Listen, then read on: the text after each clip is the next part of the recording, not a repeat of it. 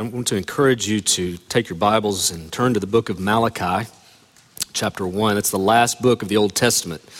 Last book of the Old Testament. It's not Malachi, it's Malachi. Malachi chapter 1, verses 6 through chapter 2, verse 2 will be our text this morning. This is our last message in our Made to Worship series. Next Sunday, Lord willing, we will begin an exposition of the book of Daniel. We're going to be walking through the book of Daniel for about, 12,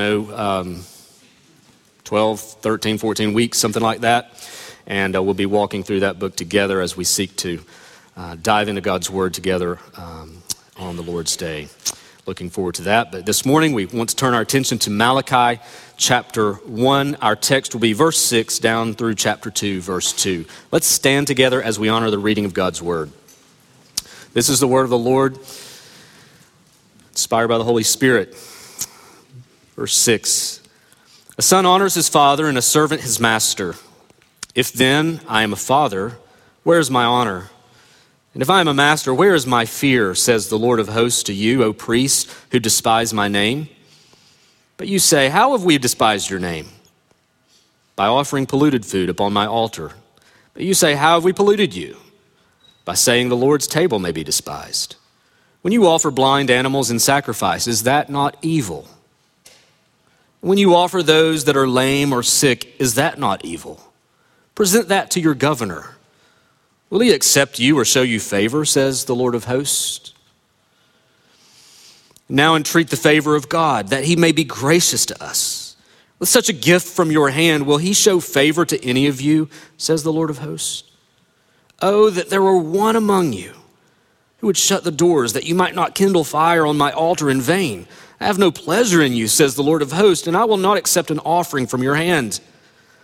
For from the rising of the sun to its setting, my name will be great among the nations, and in every place incense will be offered to my name and a pure offering.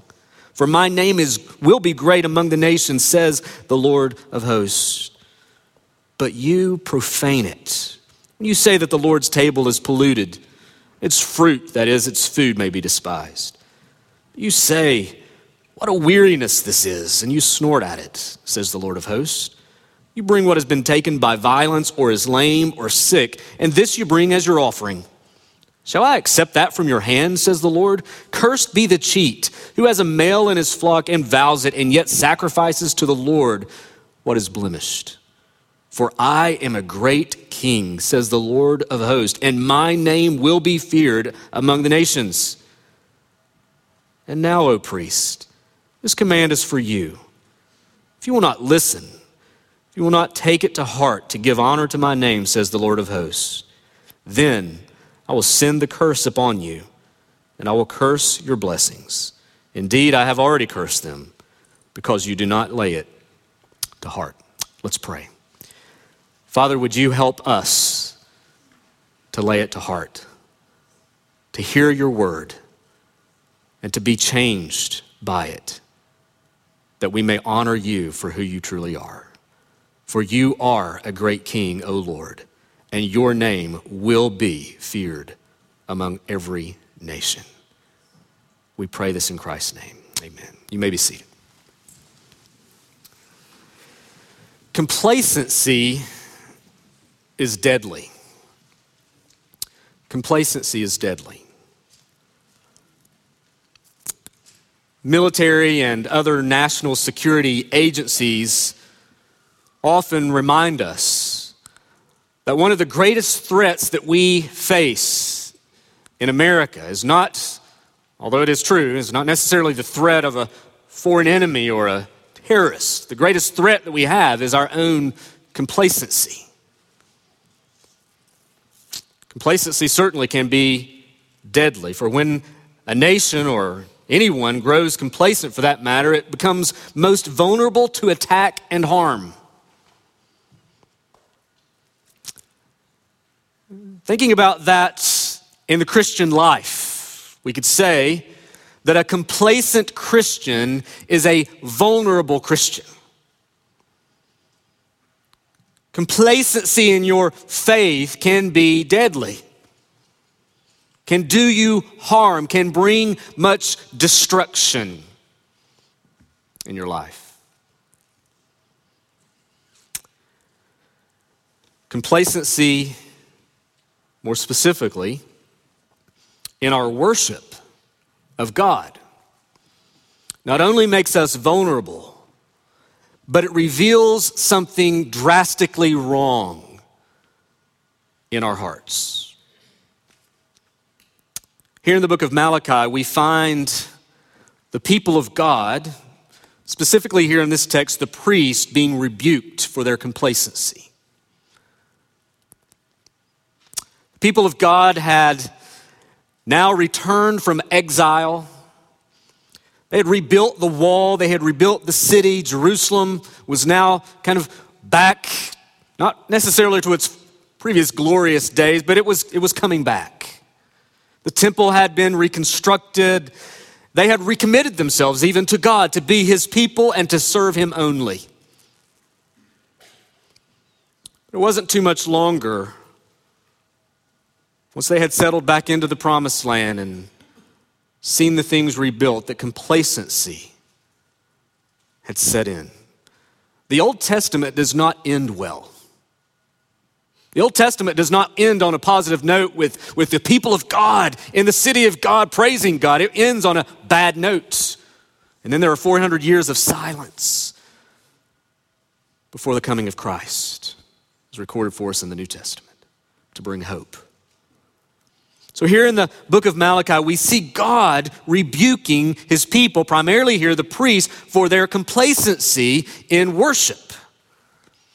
It's a reminder to us that God takes worship with the utmost seriousness. It's just asked Nadab and Abihu. Leviticus chapter 10.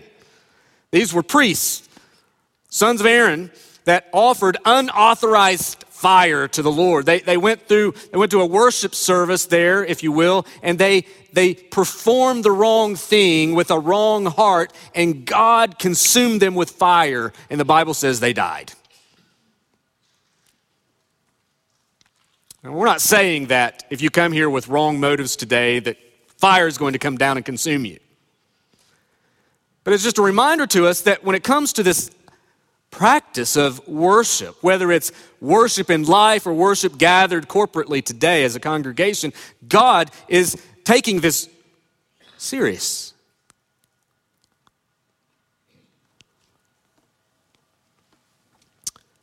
Here in Malachi, we're served well by being reminded about the danger of complacency, specifically complacency in our worships. And so we want to look today at complacent worship, which is what we want to avoid so that we can bring honor and glory to God. And we want to do this by looking at three things. We want to look at the cause of complacent worship. We want to consider the problem or the essence of complacent worship. And then we want to consider the solution to complacent worship. So we want to see the cause, the essence, the solution. Those are the 3 points that we're going to hang our hats off this morning from this text. We're going to let God's word inform us and change us so that by the grace of God, for the glory of God, we will not be complacent in our worship of him. So let's consider these things together this morning. The cause of complacent worship.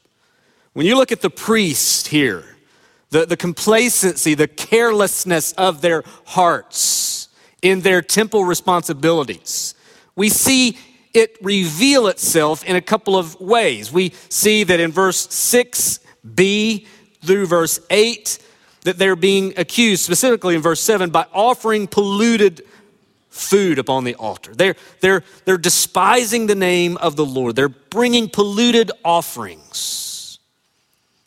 They're bringing not the best of the animals for sacrifice, but they're bringing sick animals, lame animals. Some of those animals have been stolen.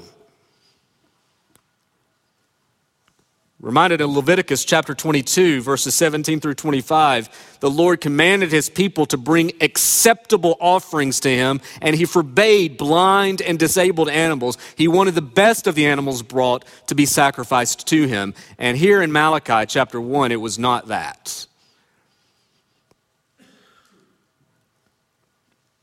So they were offering unacceptable offerings to the Lord. Not only that, in verse 13, we see how they saw their worship task as wearisome. These were priests that did not look forward to going to the temple of the Lord and did not look forward to engaging in the worship of God. They saw it as a burden.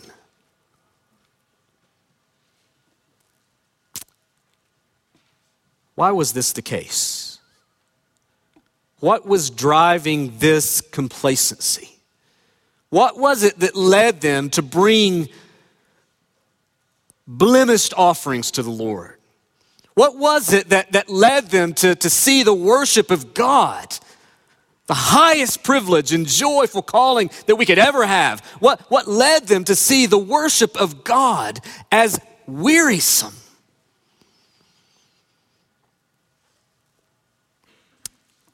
In short, we could point in this text to two things. One, they had a deficient view of God.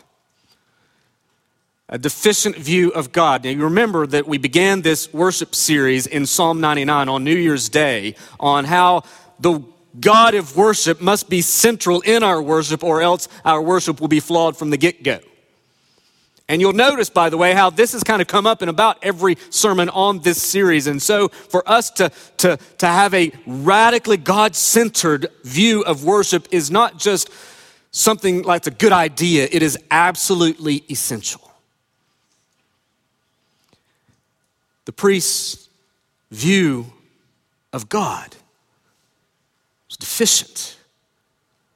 Notice verse 6. God begins to rebuke them, and he says, "Where is my honor? Where is my fear, O you priests who despise my name?" You see, it seems that the priests had no fear of God. It seemed that the priests were not seeking his honor, and it all stems to the fact that they had a deficient view of him. Our worship of God will always be driven by our view of God. Our worship of God will always be driven by our view of God. And so when our view of God, our understanding of God, our consideration of who God is, when that begins to shrink, our worship will begin to shrink. When it is great, and when it is flourishing, and when our view and understanding of God is thoroughly saturated with God's own revelation of himself, then our worship of him will be much different. Reminded in verse 11 that God's own goal from the rising of the sun to its setting is that his name will be great among the nations, that his name will be seen as great. He says that a couple of times in this text, you'll notice. He says, my name's going to be great among the nations. And it's as if he's rebuking the priest, saying, you are not making my name great. You are not beholding me for who I am. But I'm here to tell you, priest, with you or without you, my name will be great among the nations. Friends, God is offended when our view of him is deficient. He takes offense to that. Just notice how he responds to the priest's cold complacency. Verse 10, he says, I have no pleasure in you. You know, of the many things that I would never want to hear, especially from God, is for him to look at me and say, I have no pleasure in you. He says, I have no pleasure in you. I will not accept an offering from your hand. In verse 10, verse 14, he says, cursed be the cheat who has a male in his flock, who has the appropriate means to bring an appropriate worship, an offering in worship of me, and yet sacrifices to the Lord what is blemished instead. So there's cursing here. Verse 2 of chapter 2, you see the same thing. In verse 3, God just gets quite explicit. He says, behold, I will rebuke your offspring and spread dung on your faces.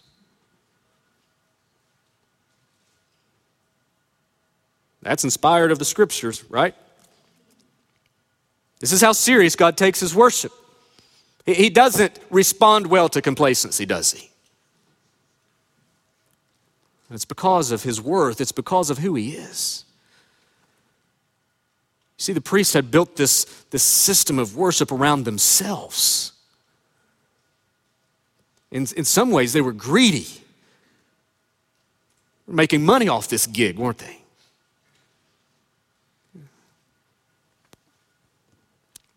They had a deficient view of God.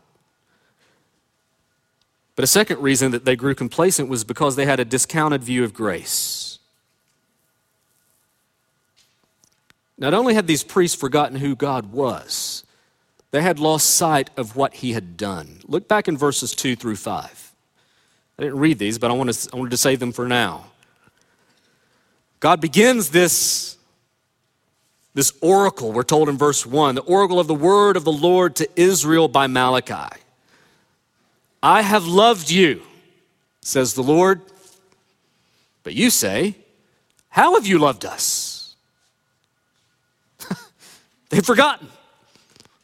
God says, I love you. And they're like, how? You sure hadn't proven it. And the Lord says, is not Esau Jacob's brother? Declares the Lord. Yet I have loved Jacob, but Esau I've hated. I've laid waste his hill country and left his heritage to jackals on the desert. He goes on and talks in verse 4 about the wickedness of those people. Do you notice what God is saying here? God is actually saying to the priests, one of the reasons that you do not worship me is because you have forgotten grace. He actually uses the doctrine of election here as something that they have lost track of as a means to indict them because they weren't worshiping him rightly. He says, have you not forgotten that I have chosen you, people? Do you not remember that? You both were equally sinful, and yet I have lavished my love on Jacob.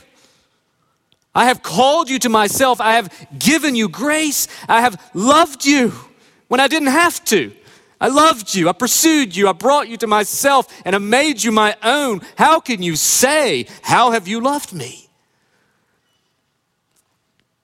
They had lost sight of God's sovereign goodness. Not only had God grown deficient in their eyes, they had forgotten what grace was. Friends, this is just another reminder of how critical it is for us to be reminded of the gospel on a daily basis. You know, each May, our country celebrates Memorial Day, rightly so. It looks back to the countless sacrifices that men and women have made so as to preserve our freedoms. And we should be, as a nation, grateful for such sacrifices and reminded of what it's taken to bring us to this point of where we continue to be able to enjoy our freedoms. But for the Christian, every day is Memorial Day. Every day is an opportunity for us to be reminded of the goodness of God. Every day is an opportunity for us to be reminded of how gracious God is. God forbid that we would ever get to the point of saying, God, how have you loved me? I know that's what the Bible says, but how is that?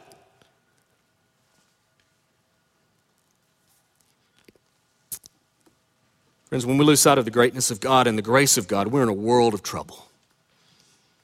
Hebrews reminds us of the importance to remind each other of these things. In Hebrews chapter 3, verse 12, take care, brothers, lest there be in any of you an evil, unbelieving heart, leading you to fall away from the living God.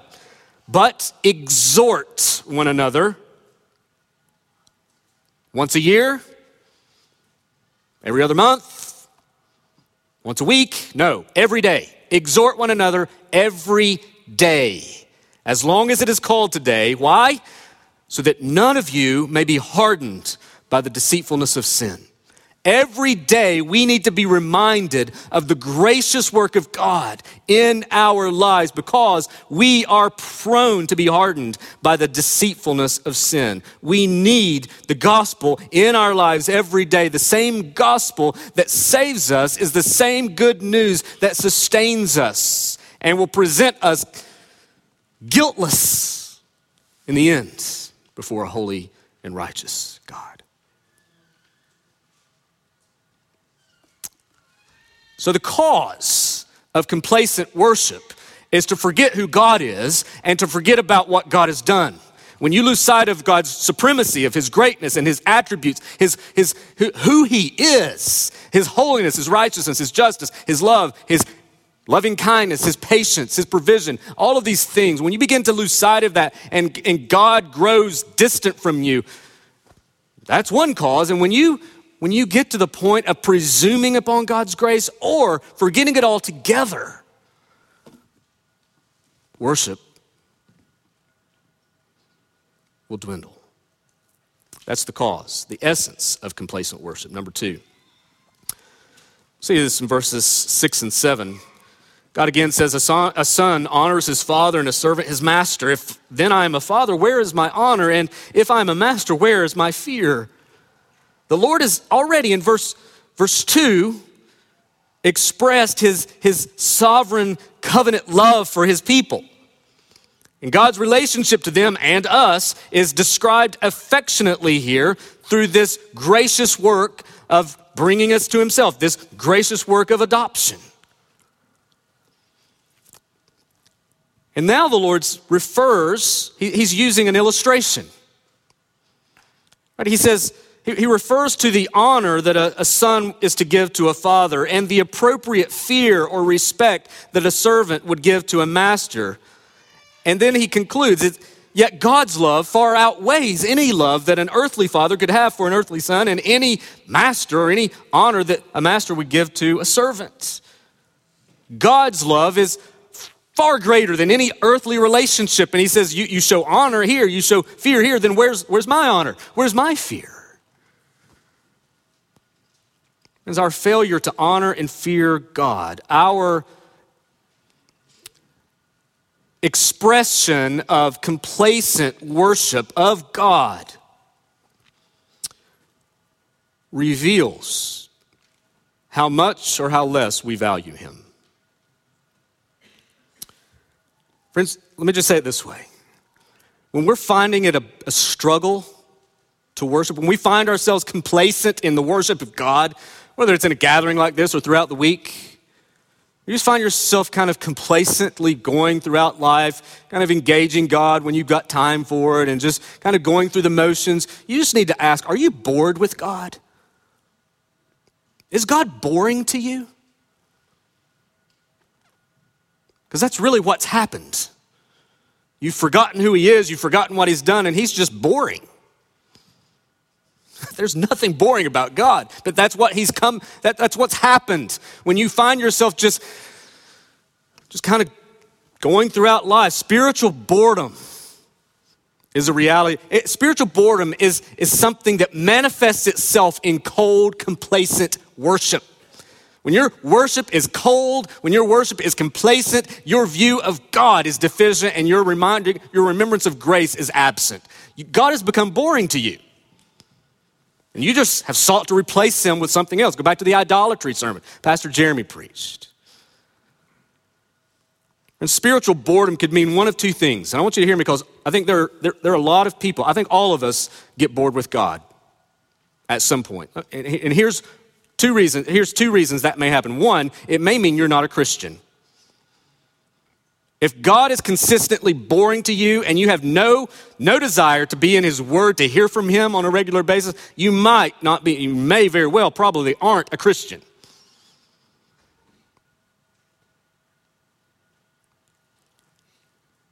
But we're reminded that God is indeed gracious. He is good. That he has done everything necessary to give you eternal life if you would simply trust in him, turning from your sin, trusting in him by faith. And so if you're here today and you're not a Christian friend, always delighted to have non-Christians here. And we would just be honored to be able to just try to help you and encourage you in your own life, in your own walk, and that we would just want to remind you that our hope is not in ourselves. And so if you come here today and you're not a Christian, you're thinking, why, what's the deal with these people? Trust me, it's not us. It's the Lord that's changed us. And friend, he can change you. If you just simply trust in him and quit trusting in yourself, quit seeking the things of this world, and that is the call for you. If you do not know Christ, look to him and be saved. So you may not be a Christian if God is boring to you.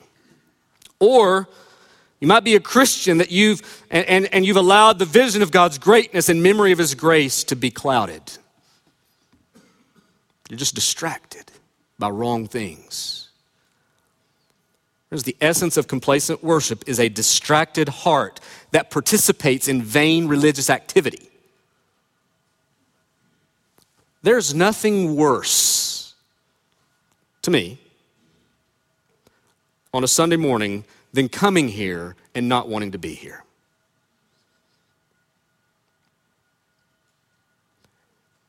And friend, we can blame everyone else around us for that. We can look for all kinds of excuses. I guess I'm going to church today. You can blame a lot of things and a lot of people for that. But the place to start is in your own hearts. There's nothing worse than coming to worship and not wanting to be there. And it's likely that some of you are here today. You're here right now, not out of an overwhelming sense of excitement and expectation to seek the Lord, which was evident probably in your singing of his praises. What about last week? Or even now as you're kind of checking in and out on the sermon. Trust me, I can't see if that's really happening because I can't see your heart. As long as you're looking here and smiling, all is good, right? That may be the case, but some of you may be here right now and you just simply don't want to be here, and you're here just out of habit or because maybe a parent told you or brought you. You didn't have an option or for some other reason. But frankly, this worship service has been nothing but a drag. And you're just ready for something better. Maybe some football and beer would be great right now. Something better than this.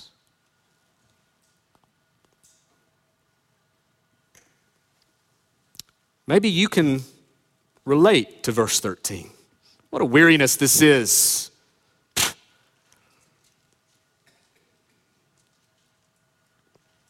So what do we do when that happens? Friends, the only way that our complacency and our coldness can be thawed is by warming it to the beauty and truthfulness of the gospel. I can't tell you how many times my sinful, cold, hateful, discontent heart has accompanied me to that seat right there. And then we begin to sing the praises of God. And we begin to be reminded of how great thou art. We begin to be reminded of how firm a foundation we've got in Christ. We begin to be encouraged that God would reveal these wonderful truths in his ancient word to save us and sustain us. We begin to be encouraged that God has given his Holy Spirit, the very presence of God, to seal us and to sustain us throughout all life. And we begin to be reminded of how gracious God has been, how he's given grace to us and peace to us. Friends, if all of those if that was just noise to you this morning, there was something there for you to feed on. You needed that. I needed that. And there's been countless times when I've come in here and I'm just frustrated with life and aggravated about something, and I sing and I'm just I'm struck down in one moment and built up in the next. Friends, I need the gospel just as much today as I needed it the first day I believed. Not that I'm getting saved over and over. We believe in a one-time deal there, don't we? We're justified once. But friends, God sustains us with this. There's nothing boring about God. If God is boring to you, the problem's not with him. The problem is with you, friend. Just don't starve your heart and mind of the overwhelming, inexhaustible truth of who God is and what he has done. So the solution, I'm kind of already getting into point 3. The solution. The simple way of answering the solution is that we need the gospel and that we need the truth to remind us of what is right and what is true, what God has done, who he is. That's the answer to the solution. There's no nice formula here. There's no 10 steps, 12 steps, do this. Well, you need the gospel. You need the truth. You need God. You need to see him rightly. And that happens throughout your own walk every day as a Christian. But you also need this worship gathering. Not because we've all got it figured out and put together. That's actually not the case. I want to remind us of what Hebrews 10, verse 24 and 25 say. This is what the writer of Hebrews says. He says, and let us consider how to stir up one another to love and good works. He said, let's consider how we can encourage each other to do righteousness, to live well, not neglecting to meet together, as is the habit of some, but encouraging one another, and all the more as you see the day drawing near. One of the ways that you fight a cold, complacent heart is by regularly gathering with Christians and not neglecting this moment. This hour, I would argue, is the most important hour and a half, you have all week. It's not because I'm preaching. It's not that at all. It's not because of who's up here on the platform. This is the most important gathering. It's because when we come together corporately to encourage each other, to sing to God, to sing to one another, to be reminded of who God is, to be reminded of what God has done, to be encouraged and stirred. That's why we need to guard this hour. This is not just one of those things that, oh yeah, I'll go to church if I've got time, or okay, I've got these things I need to do this week, and okay, I'll get church next week. No, this is a priority. This is primary. I mean, we need to think about structuring our schedule around corporate worship. Not because we're legalists, but because this is what God does to encourage his people. And as we have opportunity to corporately gather to sing his praise and to be changed by him.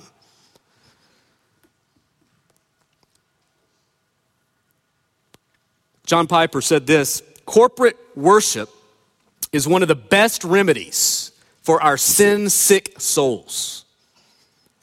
Without fail, trials and troubles renew every week. Big or small, they draw our gaze away from Jesus and distract us from God's mercy and grace. Piper's listen to this message. Did you hear what he said?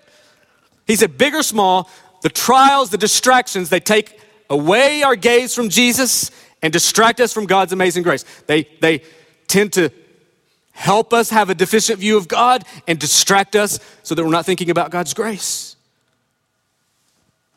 And then he goes on and says, every Sunday morning is an opportunity for God to revive you from the weak stupor. As you proclaim his goodness and mercy with dear brothers and sisters, God will melt your heart again. He will strike down your pride with the gospel, and he won't leave you down. In his mercy, he'll pick you up and give you strength for the week ahead.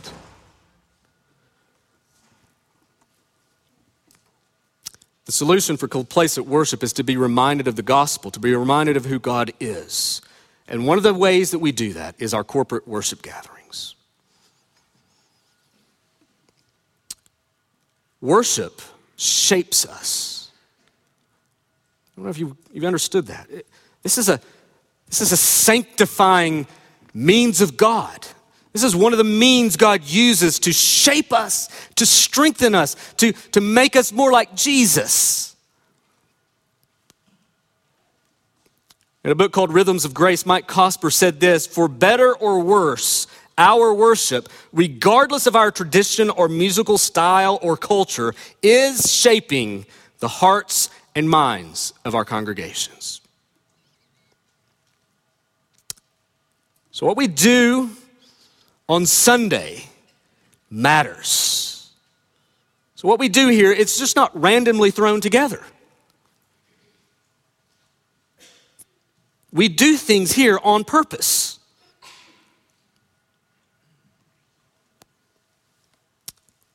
The structure and the differing elements of our worship service serve an intentional purpose to remind us of the greatness of God and to encourage us in the grace of God. Now, let's just get super practical for a moment. I want you to see this practically. So just want to think about the structure of our worship. And people are, I'm against structure. Let's just feel the Lord and we'll feel our way through worship. Well, that sounds super spiritual, but I think when you read the Bible, you see all kinds of structure. Now, we can overdo the structure. I get that. We can almost put God in a box and almost be too regimented. Well, there certainly ought to be freedom and room for the Holy Spirit to move in our midst. I'm not saying that we're against that, not at all. But whether churches know it or not, every church has a structure. Every church has a structure, or a fancy word some of you may be familiar with, a liturgy. And for some, it may be a very elaborate, detailed liturgy, while others, it may be more informal and simple. We have a liturgy here. We have a structure here. It's more along the informal and simple. Because some of you grew up in maybe Presbyterian or Methodist church and other denominations where there's a very strict liturgy present. I think every congregation has a liturgy of some kind. It may not be as visible as others. But I just want you to, just for a moment, even take your bulletin. This right here. And you can see our structure. It's an intentional structure we put together every single week with flexibility and with freedom. We begin with what's called adoration. Okay, the welcome. After the welcome, we begin with adoration. In the welcome, by the way, we're being called to worship through a scripture. But adoration, here's where we want to read Bible passages, sing songs, and pray around the truth of who God is so that we do not forget, like these priests, who he is. The way we want to sing God's character and attributes. And we want to go into a time of confession. Oftentimes this is through a prayer or silent reflection or even a song that we will sing as we realize who it is that we come before. We are confronted with our sin and we want to have an opportunity, even in our service, to confess our sins to God. And then thanksgiving. Because we are sinners, Jesus came to save us, to redeem us. We're not left in our sin, wallowing in our confession, but we have hope because of what Christ did. So we want to sing of what he's done, and we want to be thankful for what he's done. And again, we do that in various ways, through song, through prayer, even through our giving. It's a means of worship. Instruction. As we come to Christ, we want to be fed and nourished by him. And then our response, as we leave, we want to do so encouraged and enabled to go out in obedience to him. And so, in summary, our liturgy, our structure, our worship service is shaped by the gospel. That's on purpose. We have a gospel shape, even in the flow of how our service goes, so that we, even structurally, can be reminded of our life in the gospel. So adoration, God is holy. Confession, we are sinners. Thanksgiving, Jesus saves us. Instruction, Jesus strengthens us. Response, Jesus sends us. Just a great overview of the gospel, even in the structure. But in the elements of worship, because we need to be reminded of who God is and what he does, the Bible has to be central, feeding us in our worship, where God has most clearly and fully and truthfully revealed himself, the scriptures. So as we go through a worship gathering, we want to have the Bible central. So we want to sing the word. One of the songs that we sing here, whatever style, Whatever we're singing needs to be biblically informed, biblically saturated. Even if it's not straight scripture that we're singing, it needs to be content that comes directly from the scriptures.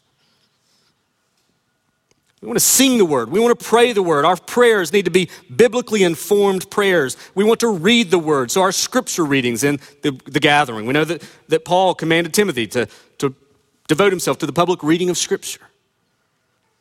Preaching the word. We want to have expository preaching present in our service so that the word is informing us. We want to see the word through the baptism, through the ordinances of baptism and the Lord's Supper. So just last week we had the Lord's Supper. So it's a visible manifestation of grace and what God has done for us in Christ. In a few weeks we're having some baptisms again. Again, we're going to see the word present there through that ordinance. And so whether you find worship a satisfying joy or a wearisome burden, friend, you need the blessing of congregational worship. We are shaped by this experience. We are formed by what we do here.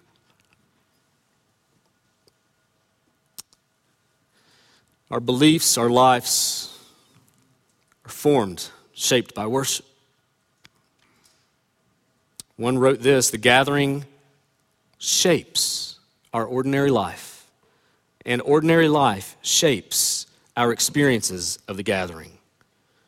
We gather not to escape these burdens and joys, but to bring them to a place where we acknowledge what is most true, most real, and most valuable. And the solution to our complacency is to be regularly reminded and confronted by the gospel. The solution to our complacency in worship is to gather together in worship, to be reminded time and time again of what is most true, what is most real, and what is most valuable. And friend, when we behold the greatness of our gracious God, when we see him for who he is, and when we're encouraged and sustained by what he's done, our complacency will give way to joy. Doesn't mean there won't be an ongoing battle because of our own sinful flesh, right? Worship's a battle. Friend, we can sing the praise of God, we can respond to the word of God, and we can go forth in the worship of God. When we see him for who he is, and when we are reminded what he's done for us, we can, with Isaac Watts, say, "We're the whole realm of nature mind, that we're a present far too small. Love so amazing, so divine, demands my soul, my life, my all." The truth of who God is and the truth of what God has done demands my soul, my life, my all. Let's pray.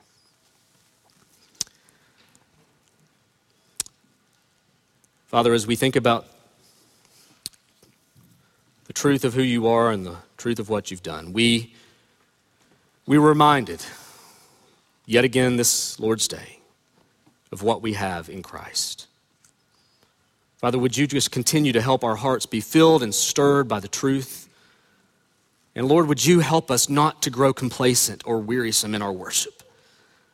And if that's where we find ourselves this morning, Lord, would you renew us? Would you stir our hearts? Would you warm our affections with the beauty of the gospel, with the truth of who you are? That indeed Christ may be our all, that you may be our treasure, and that we will go forth not in complacency, but in faithfulness and in joy. We pray this in Christ's name. Amen.